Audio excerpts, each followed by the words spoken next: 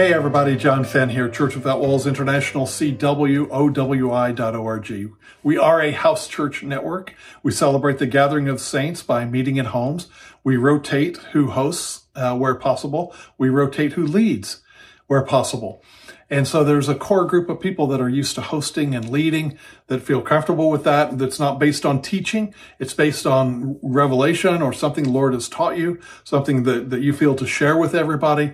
And it is discussion oriented, not sermon oriented. And so we take turns. We realize that each of us we are all living, breathing temples of God. We've got Christ in us, the hope of glory. We can learn from one another. And so it's rich and it's powerful. You get to know one another. And anyway, it's wonderful. You need to check us out, CWOWI.org. All right. Today talking about when the angel army came to earth. One of my favorite things to get into because there's so much misunderstanding and things out there in the world. So let's get right into it, please.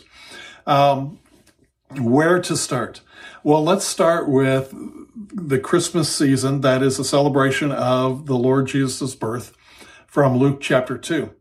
And it says, starting with verse 7, it talks about how Mary had Jesus and wrapped him in swaddling clothes. So we need to stop right there because swaddling clothes is mentioned twice in this short little passage, just between Luke chapter 2, verse 7 through verse 12. Swaddling clothes is mentioned twice. Well, in verse 7, it says Mary wrapped him in swaddling clothes. Swaddling clothes were underwear. It was the softest material they had. And so it was underwear that they wrapped Jesus in. Now, why is this significant? And why is that one of the signs that the angel later in verse 12 told the shepherds, this will be a sign to you. You'll find him wrapped in swaddling clothes lying in a manger. Well, swaddling clothes being the underwear, it's interesting that the temple priests, to make the wicks for the lights in the temple. And there was one light called the light of the world. To make the wicks, they used swaddling clothes. When the old swaddling clothes were worn out or whatever the case is, they took that soft material, they cut it into wicks for the oil lamps. And then they used those wicks from the swaddling clothes to light the lamps, including the light of the world, the big lamp that lit up the temple. And so it's interesting that the material used for lighting the light of the world was what was wrapping baby Jesus and keeping him warm. He was wrapped up in the swaddling clothes, just bundled him up in that as a sign that the light of the world is born in Bethlehem. And so why was that a sign to the shepherds? Why would they do that? Well, we know historically that they had the temple in Jerusalem, and in any building structure, in any temple facility, there were only, a certain number of jobs. And so out of the tribe of Levi, a certain number of them became priests and served in the temple and made sacrifices and did different things. But they had a whole tribe. As centuries had gone through, the expansion of the population and everything else, there were all these Levites with no jobs to do. But what happened was, people also began moving in from farms and ranches, and they began moving into the city. And yet these city dwellers were still bound by the law of Moses that called for sacrificial lambs and goats and cattle and doves and different things like that, not to mention grains and other things. But you're living in the city. I mean, it's not like you're going to have a flock of sheep in your backyard. So the many different Levites who did not become priests in the temple, the Levites began filling in the need. So they started raising the animals and the grain and the different things that were required that the city dwellers could buy to make sacrifice to the Lord. And we know that the Levites began not only becoming shepherds, but the area around Bethlehem was where they grazed the animals, where they raised the animals to be sacrificed later in the temple as a blood sacrifice for the covering of sins. And so these shepherds were in their fields watching the flocks which would ultimately die for the sins of the people. And so it was appropriate that the angel of the Lord, the angel came to tell these Levites, these shepherds, that their Savior was wrapped in swaddling clothes, the material used to provide the wick for the light of the world and the other lights in the temple area. And you'll recall in John chapter 7 and John chapter 8 where Jesus stood up and said, I am the living water, I'm the true living water.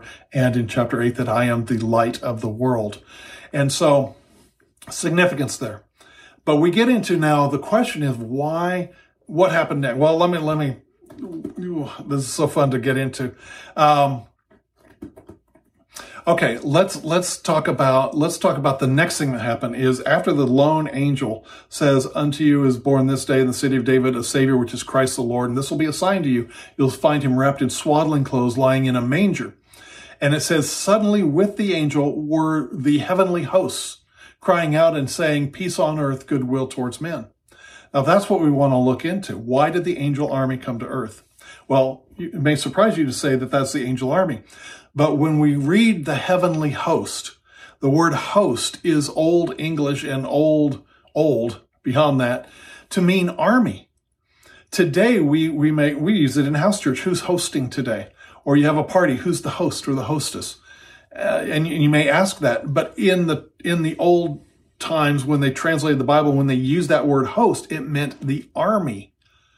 And so why was the angelic army coming? The all around them was a multitude of the heavenly host, the heavenly army. So you need to understand what it was. Why did the heavenly army show up to those shepherds and back up and support that lone angel who announced the birth of the Savior wrapped in swaddling clothes? Well, let's go back to Joshua chapter 5. In Joshua chapter 5, verses 13 through 15, the new nation of Israel has just crossed the Jordan River and come before the mighty city of Jericho. And Joshua doesn't know how to take it. Joshua chapter 5, verses 13 through 15 tell us that Joshua saw a man near him with a sword drawn. And Joshua approached him and said, "Are you for us or against us?" And the man said, "No," or "nay," which means neither. It means Joshua was missing the point. He was just saying neither. He said this, "I am coming as captain of the Lord's host." That's what it says in Joshua chapter 5, verses 13 through 15. I'm here as captain of the Lord's host, of the host of the Lord. So we have to understand what that's talking about. That is the proof, or that's a good evidence for anybody with casual reading to understand that we're talking about the heavenly army. Now, who was this captain of the host, captain of the army? Well, we know it was not an angel. And if you have listened to anybody, or if you have read anything that says this was an angel who appeared to Joshua, you need to run to the nearest exit. You need to, that person is wrong. And this is Bible 101 that anybody who's been to a basic Bible school with any good teaching should know. All right. Here's 3 reasons why we know that this was the Lord. Number 1, Joshua worshiped him. Angels do not receive worship. Number 2, Joshua was commanded by the captain of the army of God to remove his shoes. And he removed his shoes and worshiped. Now, why do you have to remove the shoes? Because shoes are man-made. When you're in the presence of God in the Old Testament, these people were not born again, remember. You and I it would be different for you and I because we're new creations in Christ. But, and we'd be in the Spirit before the Lord. But at that time where you're talking about the Lord materializing before Joshua there, and he says, "Take off your shoes, you're on holy ground." And Joshua did so and worshiped him. We know that angels do not receive worship and angels do not command man to remove the shoes. It's also because in Exodus 20 and verse 21, it says that if they build an altar to the Lord, they cannot take a hammer and chisel to the stones. They cannot alter the stones in any way. They must use the stones as they found them in the field, because you can't come to God on any of your own works. You can't say, "Look at the beautiful altar I made to the Lord here," and the shoes are man-made. So when you came to God, the body that he gave you against the earth that he gave you, and no shoes in between, nothing man-made in between. You come to God as you are, with nothing to your own credit or nothing of your own efforts.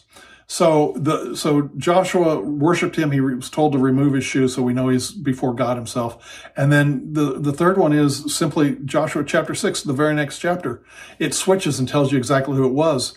And it says, "Now the city of Jericho was closed up because of the fear of Israel. And the Lord said to Joshua," and he gave him commands about circling the city. So we have to understand, who is the captain of the Lord's army? It's the Lord. It's an Old Testament appearance of Christ in the Old Testament. So fast forward to Luke chapter 2, and it all becomes clear. The lone angel, just so he doesn't freak the shepherds out too much, appears to these Levite, what we believe to be Levite shepherds. And he says, peace to you. He says, don't be afraid. Unto you is born this day in the city of David a Savior, which is Christ the Lord. And you'll find him wrapped in the swaddling clothes. And suddenly that angel was joined by the heavenly host. And they said, peace on earth, goodwill towards men. This is not them saying, hey, you all be nice to one another now. And hey, be good to one another. Be peaceful towards one another. That's not what they said at all. This is the heavenly army coming to earth and saying, the heavenly army, heaven announces, peace on earth, we have goodwill towards men. Peace on earth, goodwill towards men. It's saying that heaven has goodwill towards men. And it was the whole angel army, because their captain had left heaven to take upon him human flesh, to become one of us. And he was born in Bethlehem, wrapped in the swaddling clothes, the wicks that would, the same type of material the priests would use to light the light of the world, and the wicks, the oil standing for the Holy Spirit, the flame, the life of God. And baby Jesus was wrapped in that. And the army of God appeared and said, peace on earth, goodwill towards men. You see, this is supported. You can think of 2 Corinthians chapter 5. And of course, I love verse 16. From henceforth, I won't know anybody according to human standards, but I will know them by the Spirit. For if any man is in Christ, he's a new creation. Behold, all things are passed away. Old things are passed away. Behold, all things have become new. And he goes on in verses 18 and 19 to say, and that God was in Christ reconciling the world to himself, not charging their sins to them. And it says the same thing in Romans chapter 5 and verse 10.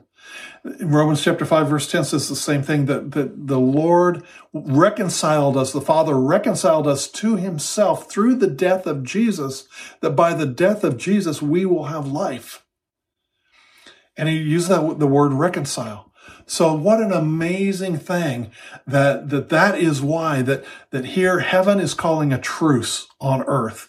And the angel army came and said, peace on earth, goodwill towards men. Because they knew that the Father God was going to use the Lord Jesus to die as a man and be resurrected as a man to pay for our sins, that we might gain entrance to heaven and be forever with the Lord. Amazing grace, amazing grace. Anyway, that's it in a nutshell. There's so much to talk about. Philippians chapter 2, verse 5 says, let this mind be in you, which was also in Christ Jesus, who did not think it robbery. This is Philippians chapter 2. Now I'm into verse 6. Who did not think it robbery to be equal with God, but he emptied himself. It says in the Greek, he emptied himself and became man. And it says, finding himself fashioned as a man, he humbled himself even to the death of the cross. Therefore, God the Father has highly exalted him and given him a name above every name. I love it. In Hebrews chapter 10, verses 5 through 7, the author is talking about this transition from heaven to earth, how the God so loved the world that he gave his son, and that son became the baby born. Isaiah 9:6 says the same thing. Unto us a child is born, unto us a son is given. The son was given from heaven so that he could become the baby born. And it says there in Hebrews chapter 10, verses 5 through 7, that it says, when he came into this world, he said to the Father, in sacrifices and offerings you've had no pleasure. In the blood of bulls and goats you've had no pleasure. But a body you have prepared me. Then I said, lo, in the volume of the book, that is in the fullness of the Old Testament, it is written of me to do your will, O God. That's what the Lord was saying. That's what Christ was saying as he left heaven. He said, you have prepared a body for me, Father God, because he wants to reconcile the world to himself. And so there we find it in Luke chapter 2, those shepherds, most likely Levites, raising their flocks, the animals which would be sacrificed for the blood sacrifice to cover the sins of Israel. And now the real final sacrifice is born in the city, and the whole heavenly army shows up, and they say, we're not here to destroy you. We're not here to declare war. Peace on earth, goodwill towards men. Whew, powerful. God bless. cwowi.org.